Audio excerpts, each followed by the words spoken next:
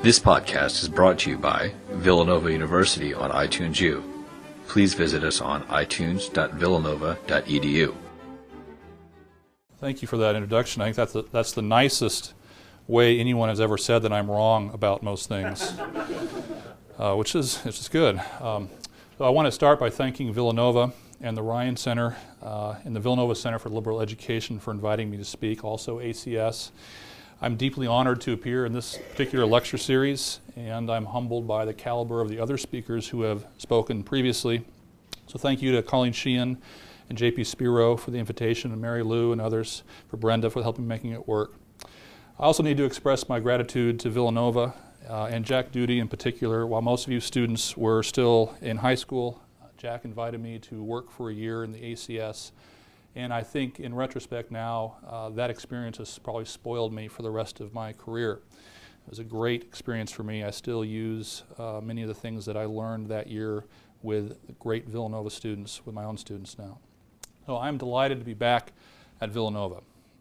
And I really mean to say I'm delighted to be back here at Villanova, to physically see friends, shake hands, not just argue with JP on Facebook, but do it face to face, to actually stand here in front of you, because it didn't have to be that way, right? We could have Skyped me in, I could have taped the talk, you could have watched it in your dorm room or on your device, on television.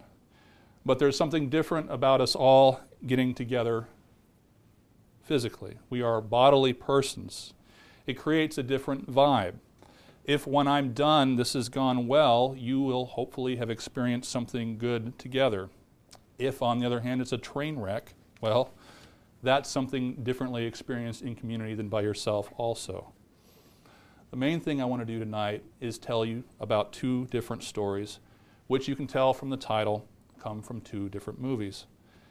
I want to tell these stories and then talk a little bit about how the ideas in them illustrate two different ways of learning, of doing education. But first, I want to say a word about using stories and even popular culture at all. Before I left, someone from home asked me, are you really going to get away with doing a lecture about The Karate Kid and The Matrix, popular movies? And it's a fair question. The first answer that came to mind was that I first learned the incredible potential of using popular culture to interact with classic texts and important topics from my colleague J.P. Spiro, who, if you don't know him, he's kind of a big deal. His use of a cinematic classic to illustrate the foibles of masculinity and the contours of modern feminism was an inspiration to me. The classic I speak of course, is Anchorman. That's not what I told my friend back home. I was feeling rather pretentious at the time, so I responded that I was looking at films because I thought that's what Plato would have me do. Now, because I work at a Baptist university and I live in the Bible Belt, responding to any question with, what would Plato do, is not the norm. Nevertheless, Plato would tell us that the stories we tell reveal a great deal about us and about our culture. We could describe Plato's Republic, arguably the second most influential book in Western history, as a prolonged conversation about the importance of the stories we tell, the music we listen to, and what these stories and music do in shaping and forming who we are. I want to say these stories both reveal things about us and they also make us, shape us in certain ways. To give you a couple examples. 1963, the Beatles released a song called I Want to Hold Your Hand.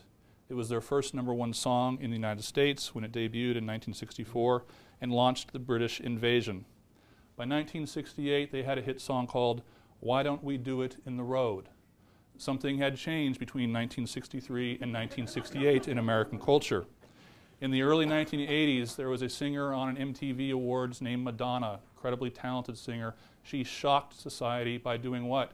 She sang a song in a wedding dress. The song was Like a Virgin. If that doesn't sound too shocking to you, that might indicate things have changed. Think about what a young pop singer might have to do now to try and be shocking at the MTV Awards, or do a video where she's licking a wrecking ball completely naked. Sorry to bring up that image, but I'm not that sorry. Here we go. The power of stories to shape us, for good or for ill, is an idea with an old and reputable pedigree. We have it from Plato, we have it from Aristotle. We should not go without mentioning Augustine's message about this in the Confessions and his concern for his friends and the shows that they watch and the effect it's going to have on their character. Entertainment is more than just entertainment.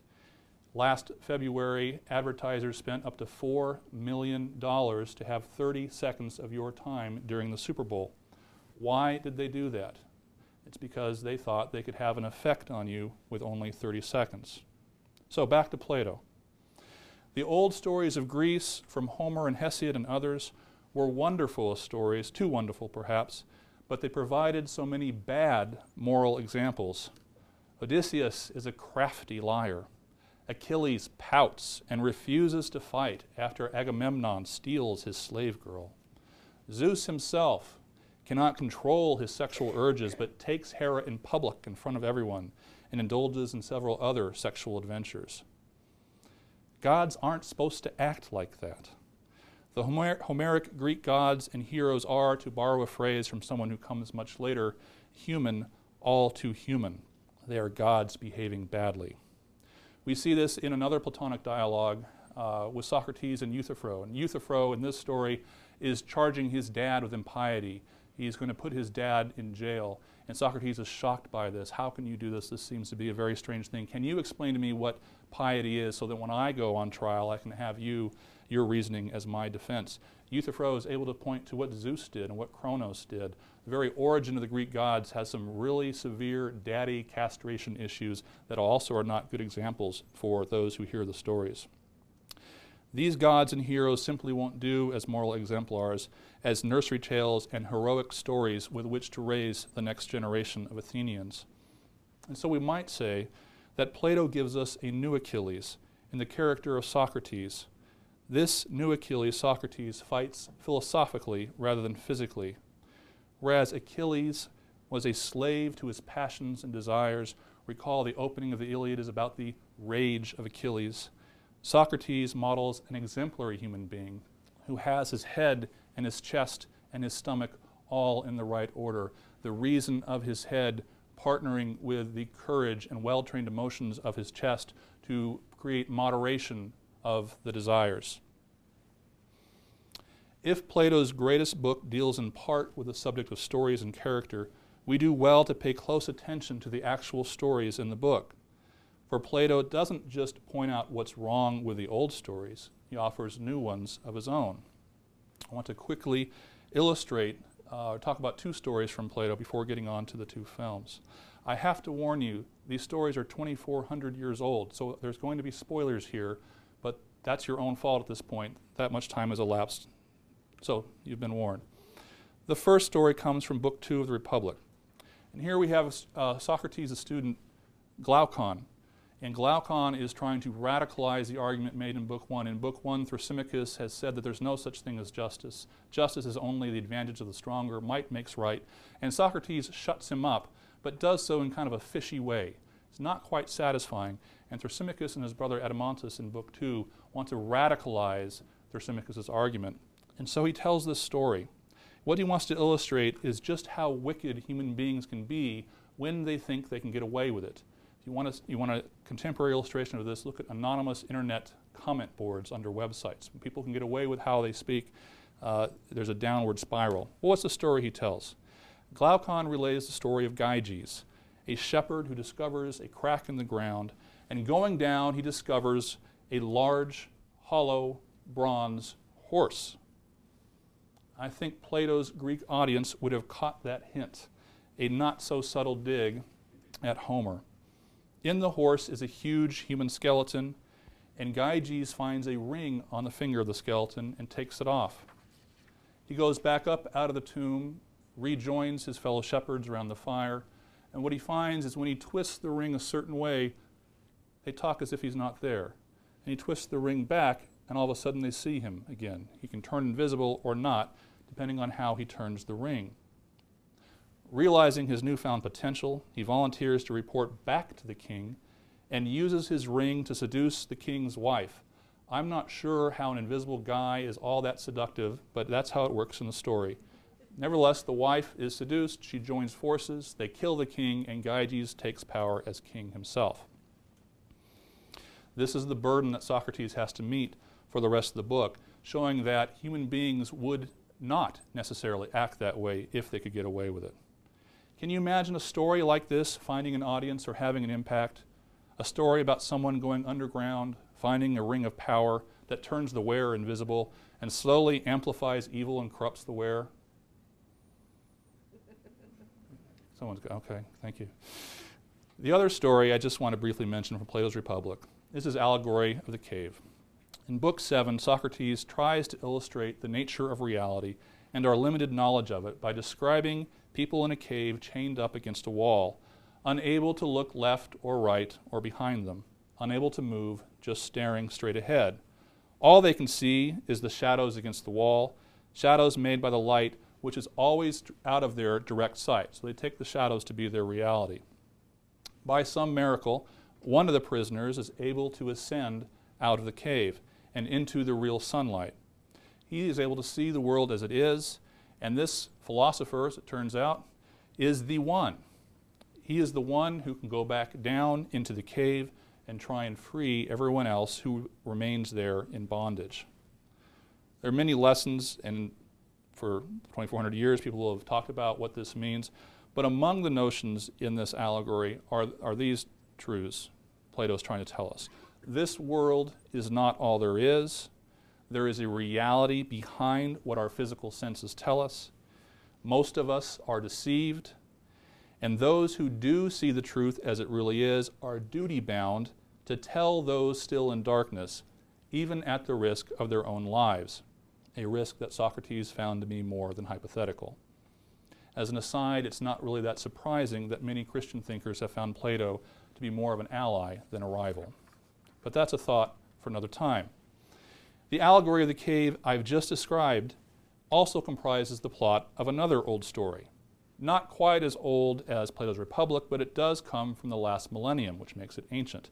This is a movie released in 1999 called The Matrix. The Matrix, how many of you have seen The Matrix? A good lot of you, okay. The Matrix tells the story of Neo, the One, portrayed by Keanu Reeves, one of the finest thespians of our generation. Neo begins the story not as Neo, but as Thomas Anderson, a Dilbert-like cubicle dweller by day and a subversive computer hacker by night. We see hints about Neo's fate even in his name. Thomas might remind us of Doubting Thomas. Anderson means son of Anders, or son of man, Anders being the etymological Greek root for man, anthropos, misanthrope. Son of man is one of the biblical terms that refers to Jesus. And Thomas Anderson, like in the Bible, Abraham, Peter, and Paul, gets a new name, Neo, new. He's going to be the new Son of Man. Early on in the story, another character says to Neo, "You're my Savior, man, my own personal Jesus Christ." Through a series of adventures, Neo learns that the world he inhabited is not the real world. He has been stuck in the cave, and by taking the red pill, joins a small group of freedom fighters who have escaped the cave of unreality. These freedom fighters believe that Neo is the one to defeat the evil forces oppressing human beings and lead everyone out of slavery. There's only one problem.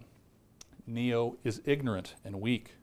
He doesn't know how to fight, doesn't know how to lead, doesn't know how to reload a whole mess of automatic weapons. He needs to learn a whole lot and learn it quickly. Unlike Jesus, Neo does not have 33 years to get ready to save the world. Time is of the essence.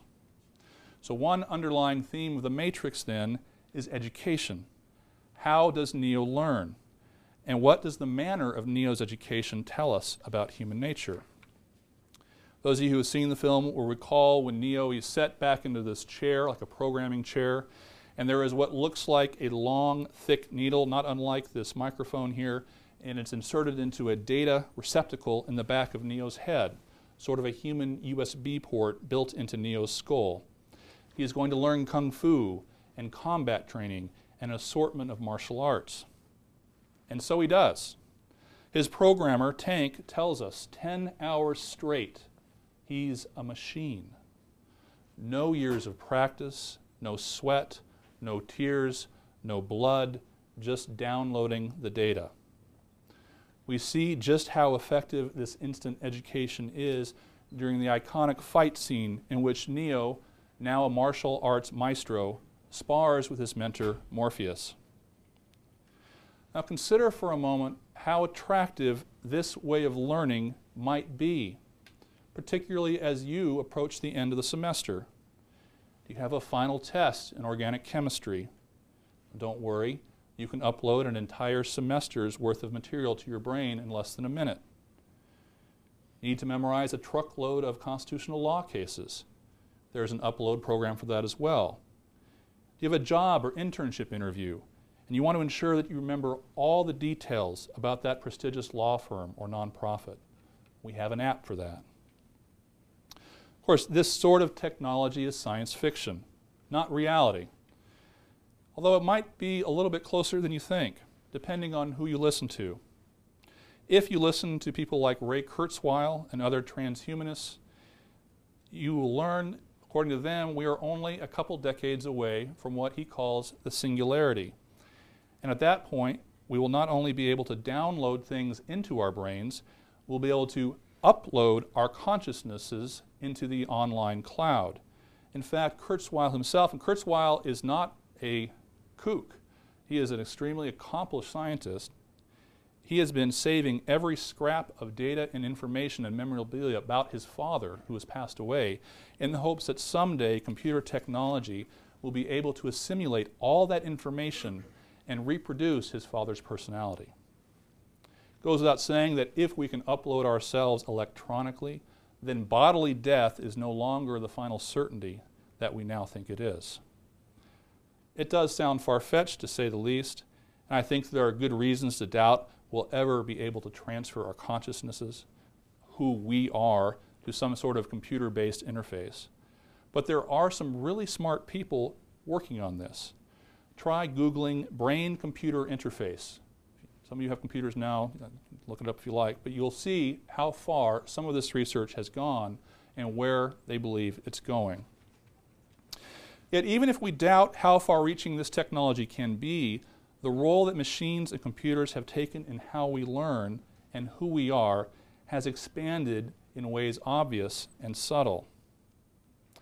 Some of you may have seen recently, this is a commercial that's been all over, about the young, awkward junior high boy who starts off the commercial by saying, "Google, what is glossophobia?"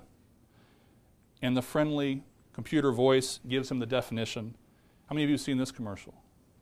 Okay, good. We watch a lot of movies and TV. All right. We're treated to a montage of this young man watching the King's Speech with Colin Firth and watching a speech by FDR. He gets up in front of his class with the device. He nails the speech. And the pretty girl bats her eyelashes at him, and we get a heartwarming ending. Google has saved the day.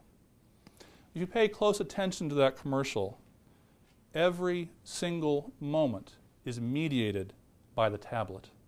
The boy learns about speeches on the tablet, watches the speeches on the tablet, goes to sleep with a tablet next to him in bed. His mom makes an appearance. We never actually see her talk to her son, but she grabs the tablet while he's sleeping and she programs in a note for him to find the next day at school encouraging him. He takes the tablet up with him to give the speech. We might think there's some actual genuine human contact when the pretty girl bats her eyelashes, but actually no, what does he do then? He has to Google how to ask a girl out. The tagline of the commercial, "The new Nexus made for what matters." And we could spend quite a bit of time on Google. I like Google, I use Google, but the Google Glass idea is actually not that far off from what Neo goes through, if you think about it. And what used to be a search engine with Google or even Amazon, something that you use to help you find something, is now reversed, right, where you start typing in 2 letters and it's suggesting things for you. you actually don't need to think as much, and Amazon has actually been quite explicit about this. The whole point is to take the thinking out of it, to suggest to you as quickly as possible where you might want to go. Let's leave Google alone for a little bit and go back to this strong claim about the possibilities of learning we see portrayed in The Matrix and theorized by Ray Kurzweil and others. Supposing it were possible, would it be desirable? What if we could order up knowledge and learn in a matter of minutes and hours what used to require months and years of hard discipline and study? Is there any reason we should not take advantage of this technology? Would it be wrong to do so? Or maybe it wouldn't be wrong, maybe it'd be morally obligatory. You should do this to help you realize your potential. Maybe it would be merely optional, neither morally forbidden nor required.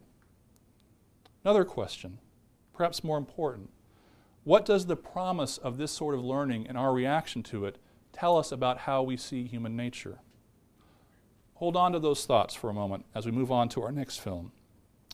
This film portrays a more familiar method of learning. Now, how many of you have seen The Old Karate Kid? Okay, that's good. The Old Karate Kid features Daniel LaRusso, an Italian-American teenager who moves from New Jersey to a new high school in California with his mom. And at this new high school, unlike any high school I've ever heard of, the cool kids aren't the football players or the cheerleaders or the rich kids. They do karate. Unfortunately, Daniel manages to tick off the karate clique with an ill-conceived prank at a Halloween party, and he soon has the bruises to show for it. His rescuer is Mr. Miyagi, the handyman karate guru, who takes Daniel under his wing and agrees to teach him. In a classic 1980s montage, Daniel arrives at Mr. Miyagi's house only to find that his training is a series of menial and repetitive tasks: sanding floors, waxing cars, painting boards, and painting the house, each one requiring a different motion to make it work. After several days of this, Daniel loses his temper and angrily accuses Mr. Miyagi of exploiting him rather than teaching him. He begins to storm off, and Mr. Miyagi, in commanding tones, tells him to come back. He orders Daniel to go through each of the motions that he'd been doing with these different chores. But while he goes through these motions, Mr. Miyagi attacks him with various punches and kicks. Daniel is surprised to learn that each of the chores he was doing required him to internalize various movements that, when employed, blocked each successive attack. Daniel had unknowingly learned the basic tactics of defensive karate. In the film, he goes on to defend himself successfully. He wins the karate tournament and dates the beautiful girl. I should add, he does not have to look up how to ask her out on a computer. How does the Karate Kid model of learning differ from Neo's in The Matrix? What assumption does each model make about human nature and how we learn? Is one more or less true to what it means to be genuinely human? Is genuinely human still a meaningful phrase? The Matrix and Karate Kid illustrate two competing visions of what it means to be human and to be a student. Each vision is well entrenched in Western thought and practice. The first vision is best typified by Francis Bacon's axiom that knowledge is power. And Bacon has a whole lot of straight philosophy and straight science on this, but my favorite picture of what he means by this is in a story he wrote called The New Atlantis. New Atlantis follows a group of sailors who get lost in the doldrums in the South Pacific, and they are completely at nature's mercy. After some prayer, they miraculously discover a technologically and morally superior community in the South Pacific, the New Atlantis. There's also a Plato connection here as well. Plato mentions Atlantis in his dialogue, the Timaeus. On this island, the sailors meet authority figures that rise up successively in importance. They first meet basically a harbor master, then they meet a Christian governor, then they meet a Jewish merchant, and then they meet the top guys. And the top guys are all scientists. They manipulate nature so as to mimic and improve on all the goods that nature provides for humanity. And at the end of the story, after they've had this tour and been told all these incredible things. And it actually is kind of amazing to go back and read so many hundreds of years ago what Bacon saw coming. They're told to go back to Europe and spread this new gospel of conquering nature for humanity's benefit. Nature in this approach is something to be molded and seems to set no limits to human action. The underlying view of human nature here is that there is no normative claim that arises from nature, human or otherwise, and thus that nature is just the stuff with which we do what we like, even if it means transforming the very human nature that defines what we are. At its best, the motivation fueling this vision is the alleviation of human suffering. Given the mortality rate for most of humanity in Bacon's day, the transformation of nature in exchange for the scientific and medical advances that have so vastly improved our health and comfort seems like a pretty fair exchange. I think penicillin's pretty cool. The troubling question arises when we ask what limits there should be if and when the alleviation of genuine suffering gives rise to the new motive of improving or enhancing perfectly healthy human capacities and talents. Such a transition is not merely academic. I've already mentioned people like Ray Kurzweil and others who look forward to a future of a radically changed human nature. And while today's college students may not have the option of downloading the works of Shakespeare into their memory, they can, and many do, I'm sure no one in this room, but they can and many do, enhance their ability to study, perhaps 10 hours straight, and retain information by relying on prescription drugs to alter their brain chemistry.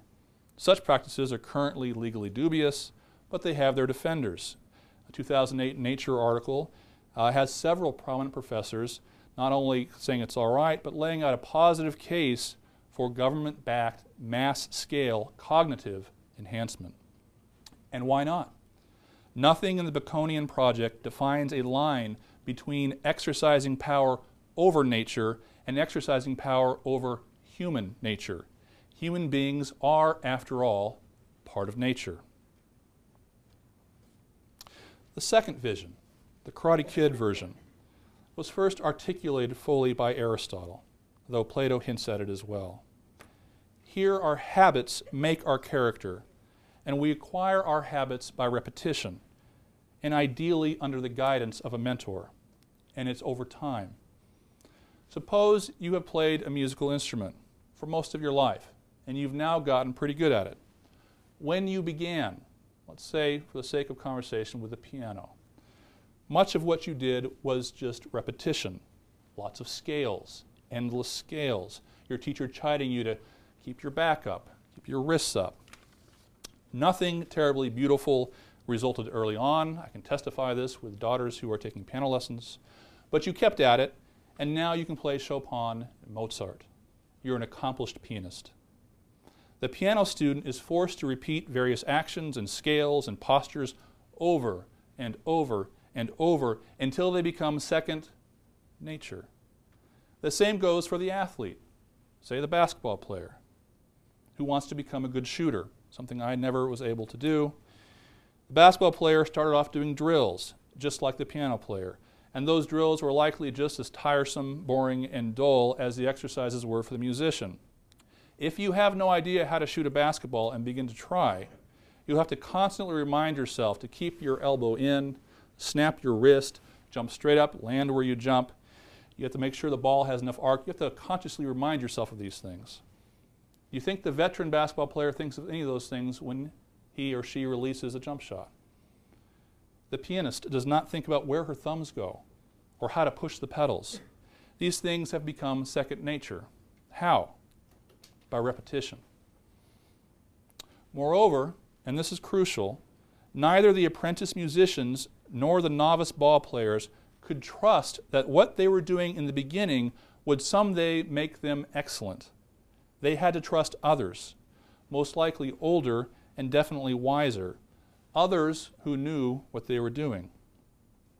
They had to take it on faith that someday their work would pay off. In other words, they had to trust someone whose expertise they could not, by definition, evaluate. They had to be patient putting off instant gratification for delayed reward. Paradoxically, under this vision of learning, in order to someday in the future have the freedom to do something with excellence, one has to submit in the present to a form of drudgery. Freedom requires submission. Education thus described is the passing on of practices, and therefore knowledge, by those who know to those who don't. And it is best started before the young can appreciate what they're getting into. It is, as C.S. Lewis described, older birds teaching younger birds how to fly. This is the sort of education we see displayed in The Karate Kid. While this mode of education may seem more familiar to us, given its obvious application to practices like music and athletics, its relation to the deeper purposes of education is not as clear.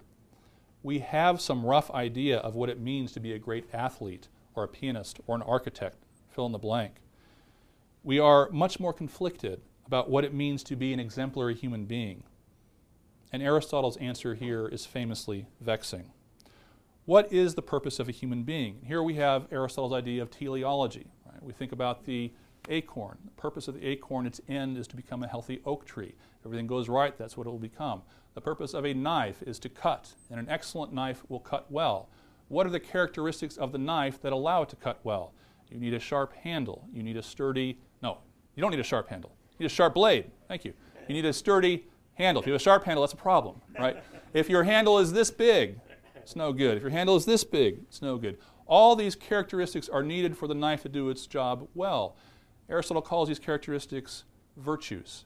A virtue is that which allows the thing to fulfill its end well, or with excellence. Well, what is the purpose or end of a human being? And when we know that, we can also think about what are the virtues that let that human being go from what it is to what it is meant to be. Aristotle's answer is something like this. An excellent human being will live a life of excellence or virtue in accord with reason, a sort of human flourishing. But we want to know what the source of the good is and how we can know it, and does it stay the same, or is it a moving target? Something else that Aristotle says is that actions are not just, temperate, or good simply as such, but they're just, temperate, and good when done as the virtuous person performs them. That is, when they're done because they're good.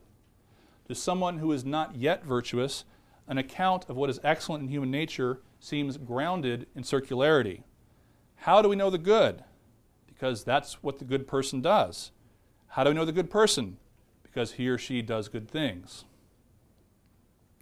I've only described these two approaches roughly, and in real life, in real school, and real education, they're not as separated as I presented them here. Each conception has its core difficulty. The Baconian project to conquer nature for humanity's sake cannot rely on the natural to limit its excesses. Two of the most trenchant prophetic voices that foresaw this, C.S. Lewis and Aldous Huxley, next Wednesday, November 22nd, is the 50th anniversary of their deaths. Both died on the same day. Their deaths were overshadowed because another famous person who died on November 22nd, President Kennedy. They saw this coming quite some time ago. C.S. Lewis in The Abolition of Man and Fictionalized and That Hideous Strength. Aldous Huxley in his Brave New World, which is really Plato's Republic in a nightmarish sort of fashion. Instead of gold, silver, bronze, you have alphas, betas, gammas, deltas. They pointed this out a long time ago. When nature itself is on the laboratory to be dissected, the table to be dissected and appropriated, it can no longer offer authoritative guidance to the appropriator. Human beings can do amazing things when we reduce the natural world down to its bare elements. But what happens when human nature itself goes underneath the microscope? Who remains to look at it? And what will they be motivated by?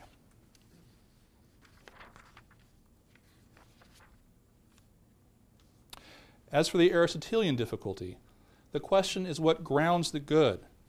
In Book 5, Section 7 of the Nicomachean Ethics, Aristotle seems to refer to a permanent natural justice that can anchor a normative sense of human nature and education. Yet in the same passage, he admits that nature can change. which is of course precisely what the Baconian project says as well. Without a standard beyond nature, Aristotle's God is part of nature, not its creator. Without a standard beyond nature, there is nothing more fundamental to appeal to when faced with the transformation of human nature. Only something beyond nature can authoritatively ground nature, an insight that Aristotle's most famous commentator would draw on in the 13th century. So let me recap briefly these two approaches. I said the matrix assumes people are atomistic. They are like hard drives to receive information. Utilitarian. It assumes a world of data that can be manipulated, and that a narcissistic mastery of anything in the world is possible by brute force. The Karate Kid model is more relational. It's more humble. It recognizes an external world, a shared world with others, that has wonders in it, practices, things that can be learned, but they must be approached with reverence, care, and time, not reducible to brute technological force. How do these two visions of learning play out in college now? The Matrix may certainly be science fiction, but I suggest the model is alive and well today. It looks something like this. We might call it the bucket method of learning. This bucket method sees students as recipients of data storage. The goal of a class, the goal of a degree, is to transfer information from the expert, from the professor, out of the head of the professor into the mind of the student through whatever technology is available and efficient. The success of the transfer is judged by how well the student can dump the information back out in the form of a Scantron or a paper. Any means will do for the bucket method. Online, lecture, computer program, MOOC, so long as the info gets transferred. And hence the temptation to use Ritalin or Adderall to help ingest, retain, and regurgitate as much data as possible. Now, I need to give a small caveat, which is that rote memorization and just brute learning something to memorize it has its place. I want my nursing students in my home school to memorize all the stuff they're supposed to memorize in the body, right? We want lawyers to memorize cases. There's a role for that. Technology does have its place, memorization has its place. But notice the limitations. The bucket model can help with the things that we need to know with raw data, but is not as helpful with figuring out the sort of creatures we are supposed to be. It can do information, but not formation. Stealing a line there from philosopher Jamie Smith.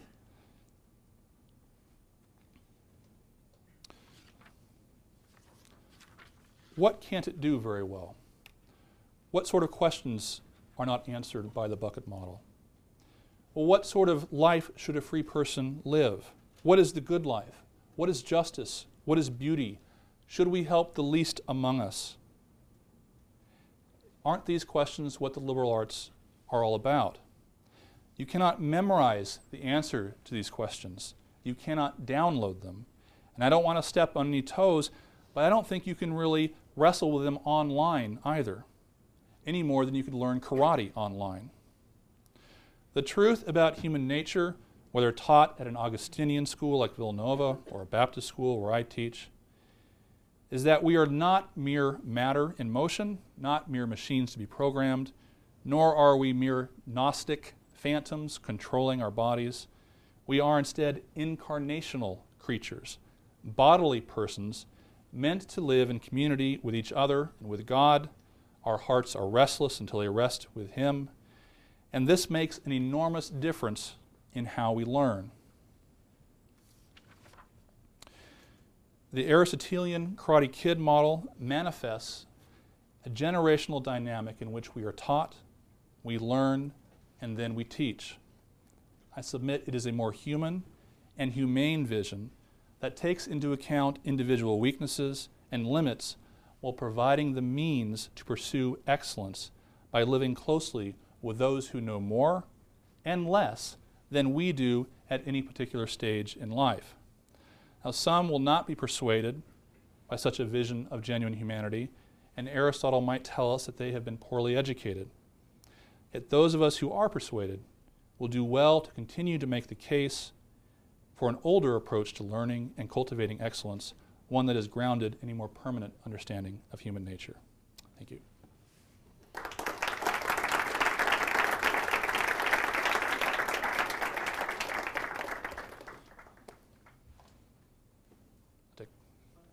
Certainly the floor is open for questions.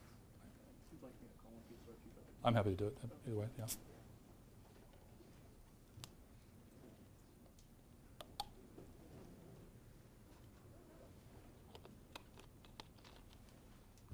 Yes, sir.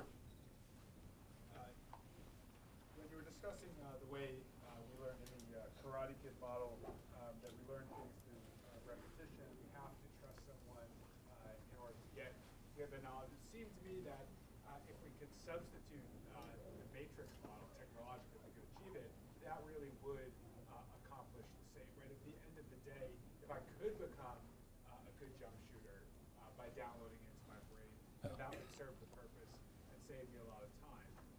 So it seems like the difference isn't actually in the end product, but it seemed to me that what you were suggesting implicitly there is there's something important that goes on, something that changes us in the learning process itself that's independent of the knowledge and skills that we actually acquire.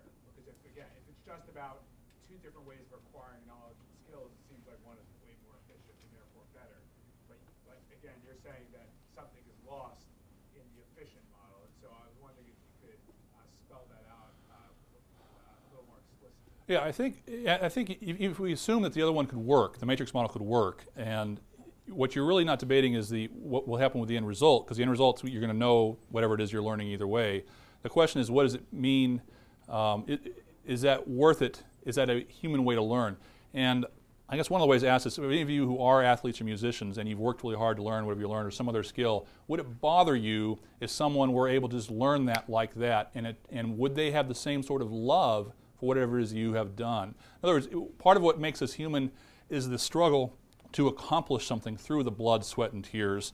And so when we think about Neo and he's got all these martial arts now under his belt and he can do them, does he have that same relationship with whatever the practice is that someone would have who's done it for 20 years?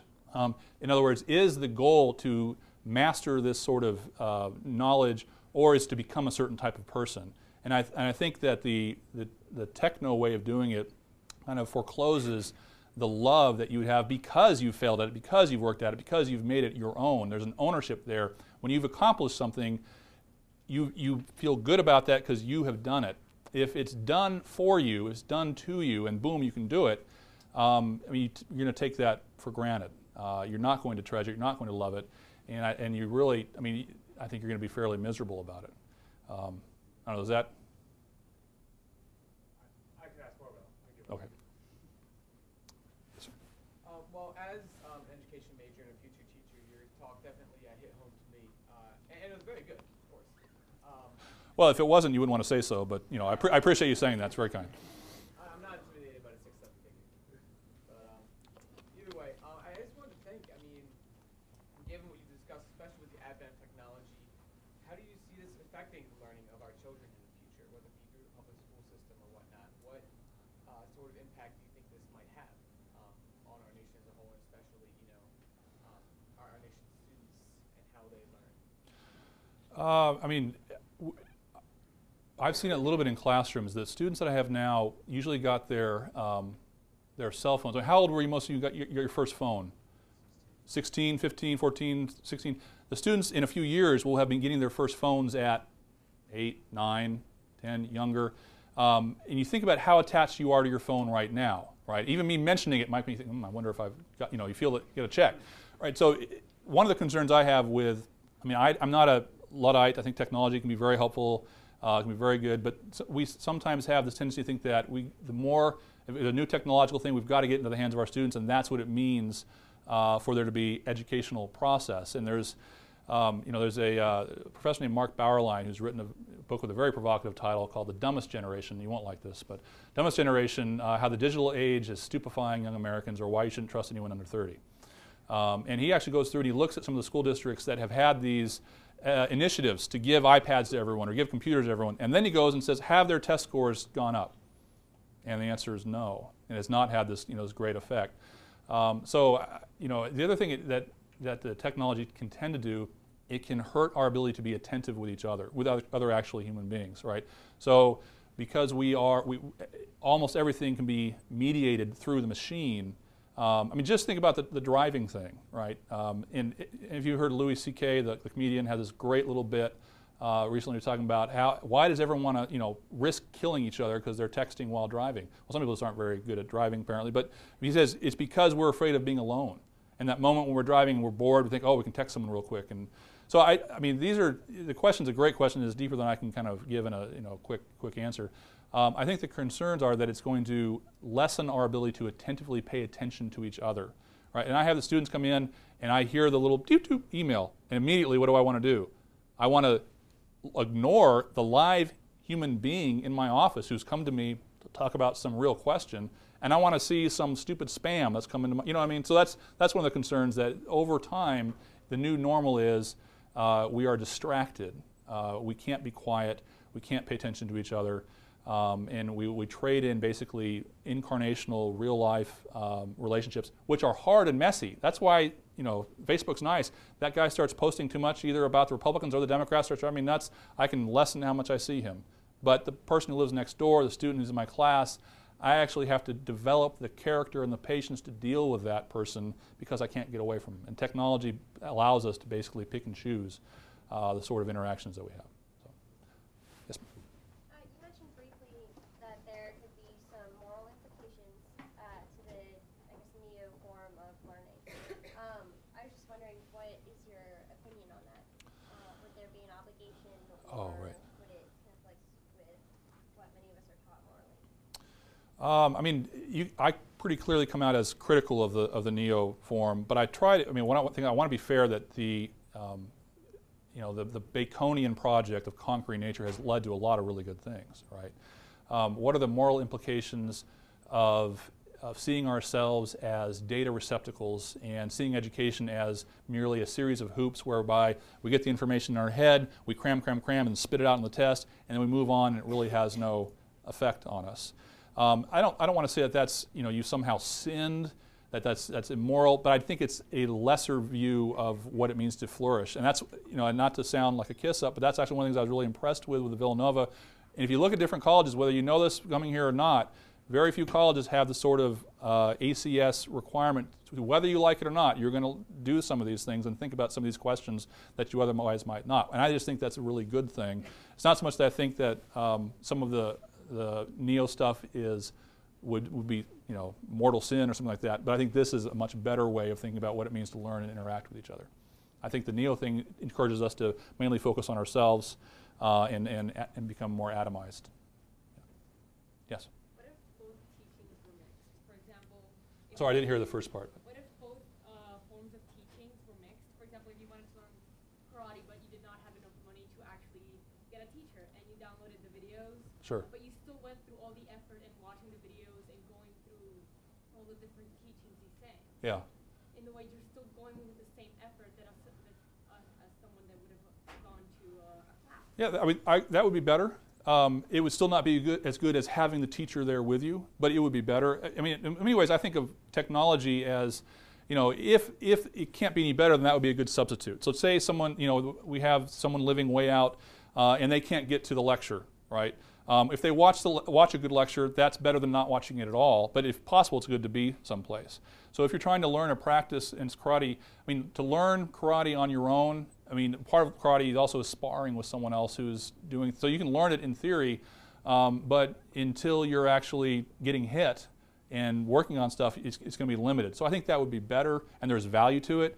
When you learn a language, you have to brute force memorize cognates and memorize vocabulary. You have to do that, but you also need to talk with other people. And if the best thing would be to go spend a semester where that language is actually spoken, to be there physically. So I don't see it as this Manichaean. This is the only way to do it, and the technology memorization, other thing is the bad. But it's more of an ordering, right? This can supplement, but if this is the main thing, then that's, I think, an impoverished way of learning. Yeah. Yes?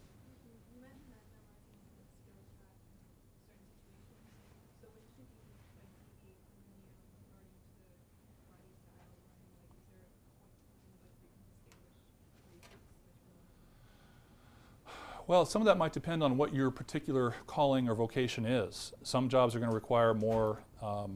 You are going to just have to have more data in there available to you. And then people are also just wired differently that way. Some people are just really good at that. Some jobs are more geared the other way, or more callings. So I'm not sure I could give you, this kind of rule to follow.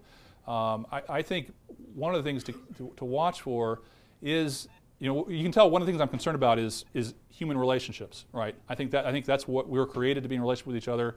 The first problem in the Genesis account is not the fall; it's that man was alone, right? That's God says man is alone is a big problem. So, to the extent that you can be aware of when stuff starts interfering with actual human relationships. Now, the irony is, of course, that Facebook allows me to keep up with friends that I would otherwise never talk to. People from high school, people from college. So it's not a black and white thing. It's an ordering thing.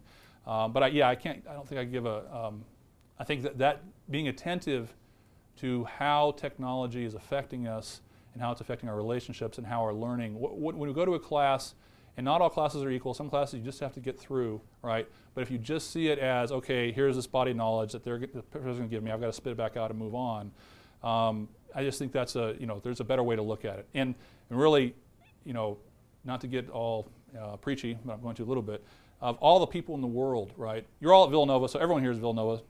Everyone's equal in that sense. But if you look at that globally, you're incredibly privileged to be here, right? Incredibly privileged to have 4 years to spend, and you're paying for it, right? A lot of money goes into it, but that you're able to is also a privilege, right? So just to look on that, to look on those classes as an opportunity to not just get information in, but think about what sort of person you should be and how that's going to work out for the rest of your life. So, sorry for the preachiness. My dad's a preacher, I can't help it.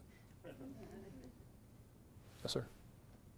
Wouldn't it be better, though, to put everyone on that higher level of learning through the matrix way? So if everyone knew the entirety of human knowledge, then we could push further than we already are together. We can expand further than if we spent years learning it the way of the Karate Kid. Yeah, although what kind of world would that look like if we all were experts at everything? Well, but then we wouldn't be all experts in everything because we'd all be pushing in different directions. At first, we'd all start at the same route, but then we'd push.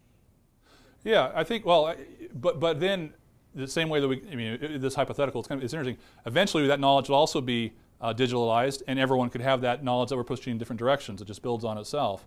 And then it's sort of like a giant oak, I guess we'd say oak tree. Like Yeah. each successive generation is new branches that push in different directions, and they all benefit the whole. Yeah, and anyways, this is some of the things that Ray Kurzweil and the transhumanists are talking about, that once we are able to ascend to this sort of knowledge, then it we'll basically live forever, right? 'Cause as long as there's power. I'm not a scientist, I don't know how all that works, and I'm actually kind of doubtful that it can. Why wouldn't we want to do that? I think my initial response is we have then lost our humanity. We're no longer, human beings are limited beings. And that's actually not a bad thing. Death, in one sense, is a bad thing. In another sense, I mean, as a Christian, I think death is a built-in safety valve. I'm doing movies, and I'm a Professor Morty as geeky as I can be, so I might as well make a Tolkien reference and just seal the deal. In the Lord of the Rings universe, death, the elves call death the gift of the gods to men. That death is a release. Think about living forever and the foibles and the character flaws you have keeping on going and extending. Your vision, I think, would work, the one you've described, not necessarily saying it's yours, if human nature was perfectible. And I don't think too much Augustine in me to think human nature is perfectible. I think it could be really, really awful if we were all experts on those things. All experts, and also not loving those things because we hadn't worked for them. Right? We just gotten them on a silver platter. Each of us would have been an expert in one thing, the thing that we pushed out furthest on. Yeah, at the end of the day, either you find that attractive or you find it terrifying. And I'm not sure there's a common underlying structure that's going to adjudicate between the two visions. For me, that sounds really scary, but it could be really pretty interesting for you. Yeah. Thank you very much for this really provocative lecture. I haven't thought about most of these kinds of things that are coming down the pike. So, is there any, in terms of the people who are working on these kinds of new possibilities and scientific advancement, is there a thought that you can download not only theoretical but also practical knowledge? Or, I mean, because usually people say on computers Right. that there's certain things you can do, right, that has to do with, you know, facts and so on. But that discernment, are we saying now that discernment is possible in terms of something that's computerized or downloadable? It depends on who you ask. So you already have tens of thousands of Americans with cochlear implants, which translate sounds so that the brain can understand them, right? This is the one of the things that's being done in terms of this brain-computer interface. But you could extract your question from whether we could download that to artificial intelligence. What is the whole point of artificial intelligence but to teach computers how to have this discernment, how to think and reason, and whether or not that's possible. And there are some very smart people who say it's in principle impossible, it can never happen. And there are some very smart people who say, yes, it can. The guys who think that it can happen, they have this sort of, I mean, they talk about faith. They have a faith that this is very, very possible. And given that what they think is going to happen with the, you know, I don't remember what the law is. Maybe computer science majors know this. The law that computing power doubles every 2 years, something like that. So they extrapolate over time, and given that rate of progress, and it is pretty amazing, right? You have to give pretty amazing what we can do now that you couldn't do 50 years ago. I think that eventually we will be able to do that. So if you can solve the AI problem, then you can presumably program that into your brain as well. I'm rather doubtful it can happen in principle, but yes. You said earlier that it's not a black and white issue, but there's some kind of, you're suggesting there's some kind of medium, like a balance between technology and learning the brain. And which is the case where we draw the line? Well, that's where different colleges have made different decisions, right? Some colleges, there's a Liberty University, for example, has 14,000 students there and 66,000 online students. I think that's, I think online education, it's almost like, think about the soldiers or someone serving overseas. Aren't you glad you have Skype? Aren't you glad you have email, you keep in contact? If you can't be together, then that's fine. But how much better is it when you're at those reunions when the person comes home and they're physically together and they can see each other? I didn't think education in person is that much better than education online. Online education can have its role to supplement, but as soon as it becomes the main course as opposed to a side dish, then I think you've got a problem. That's me. There are a lot of folks that are moving forward, and this is going to be the next big thing. And on their side, right, it democratizes education. So that's the plus. It gives opportunities to people who otherwise might not have them, and that's a real plus. So that's why I say it's not black and white. There's good reasons on both. But ideally, I think you want more of a communal sort of experience. So. Oh, one of you had your hand up before the other one did. He did. Okay. Yeah. What would be the socioeconomic implications of pushing the NEO method, especially with technology and learning? Because if you look globally, it's not going to be even across the entire planet. So how would they kind of combat that so the people living in third world countries can compete with us in our privileged lives? Yeah, I think you'd have, we talk about the gap between rich and poor, which has gotten, increased a great deal. This, I think, would stratify it even more. I mean, if you want to talk about another film that gets into this, Gattaca, some of you may have seen the movie Gattaca with Jude Law and Ethan Hawke and Uma Thurman. I think was that back in the 90s? Yeah, 2000. And it's about enhancement, and those who are born with genetic enhancement, they're basically the new elite, and those who aren't. So I think that's a very good point in terms of egalitarian concerns. Not only will different societies be way better off, but within those societies, we already have a stratified society, and those gaps, I think, will grow even more. So I think there's some pretty interesting things to think about with that as well. Yes, sir? So would it make sense to you if the NEO method of learning existed, and for a class, let's say, you downloaded the facts of the class to your brain at the beginning, and the class focused on teaching you how to use all the facts about the class for a greater purpose, so we wouldn't, I guess the danger with the NEO method is we don't know how to use the information we've learned. Maybe just the class would focus on teaching us how to use. Yeah, well, this is actually, not the NEO method, but this flipped classroom idea is being done in a lot of places where your job as a student is to watch a lecture at home on your own time, and then you can come and the classroom time can be used to talk about it. And I have no problem with that as a way of trying The idea then is, instead of you just sitting there passively listening to something you could have read or watched, you are actually going to have this interaction. So to that extent, I think it's good. The NEO method, I mean, in this case, another thing, that something would be shooting into the back of my brain and feeding me knowledge that way. Might have other reasons to be skeptical about that. But with regard to just spending time, you learn the stuff, and then the time spent together is discussing it. I think that's a pretty, that seems like a good thing to try out and see what happens. And a lot of, that's a new fad, not fad, it's a new practice that a number of different colleges are trying out, called the flipped classroom.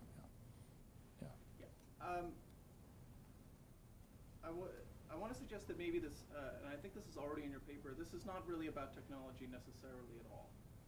I think technology is an extreme version of it, but it's already there in the Karate Kid itself, where there's the relationship Daniel forms with Mr. Miyagi that you were really stressing, where the education is not simply the gaining of a set of data or skills, but also the forming of a relationship and the sharing of a love of a certain practice, which in the film is contrasted to the way that the good point. teaches karate, where he just has a room full of guys and he just tells them to do stuff and they do it. Right.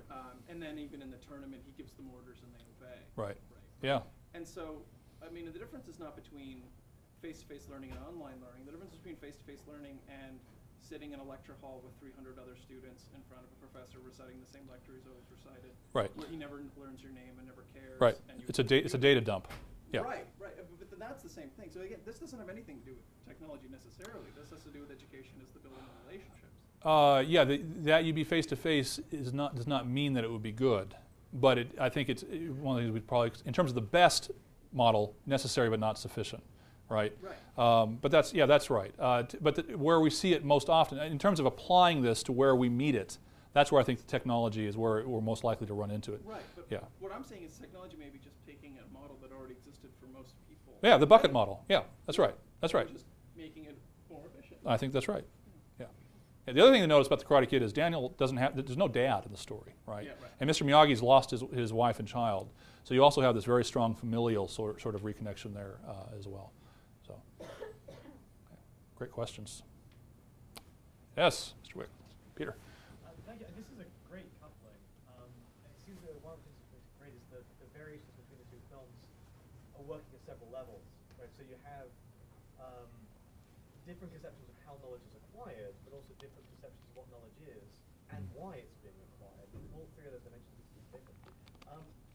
So it seems to me in the film The Matrix, Neo learns a lot of stuff, but what's striking isn't just that he learns instantaneously, but he learns it in a way which has no effect on his goals or character. It's purely allowing him to affect his will more powerfully.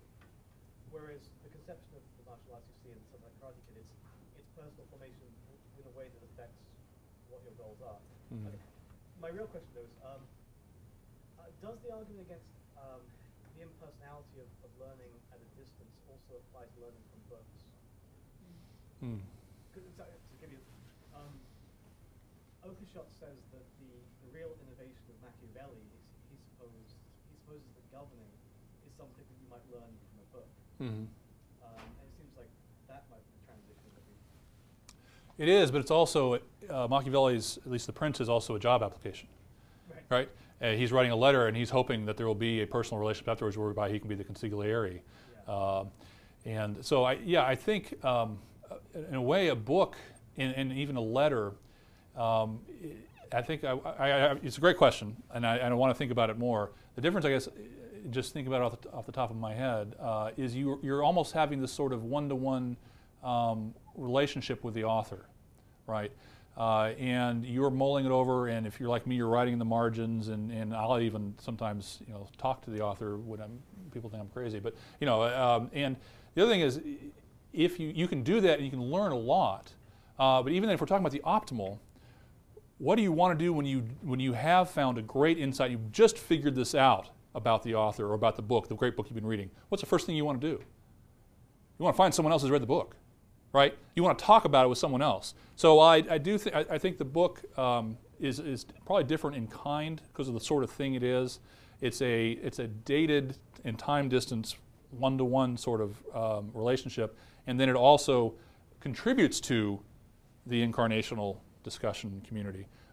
Because Plato's dialogue is a group of guys sitting around talking, and there's these layers on layers of meaning, and then also when you do it in a class, you're doing the very thing they're doing in the book, and that's a qualitatively different sort of experience than just you muscling through it yourself, which you can get a lot out of, but until you talk about it, I think you don't really get it. So, yeah. Say one more question. Is there? Thank you for this. Stimulating. I guess I wonder is there actually a version of the Karate Kid almost endorsed in the Matrix? And what I mean is that Neo has this data dump, but in two ways you can look at if in the karate scene he doesn't know, he's ingested this information, but he doesn't know how to use it. That's the whole point of his interaction with Morpheus. Morpheus Yeah. is that he's not perfected it yet. Right. He hasn't actually, even if that's necessary as a virtue for him to do what he needs to do as the one, he hasn't actually been able to form himself through that know-how.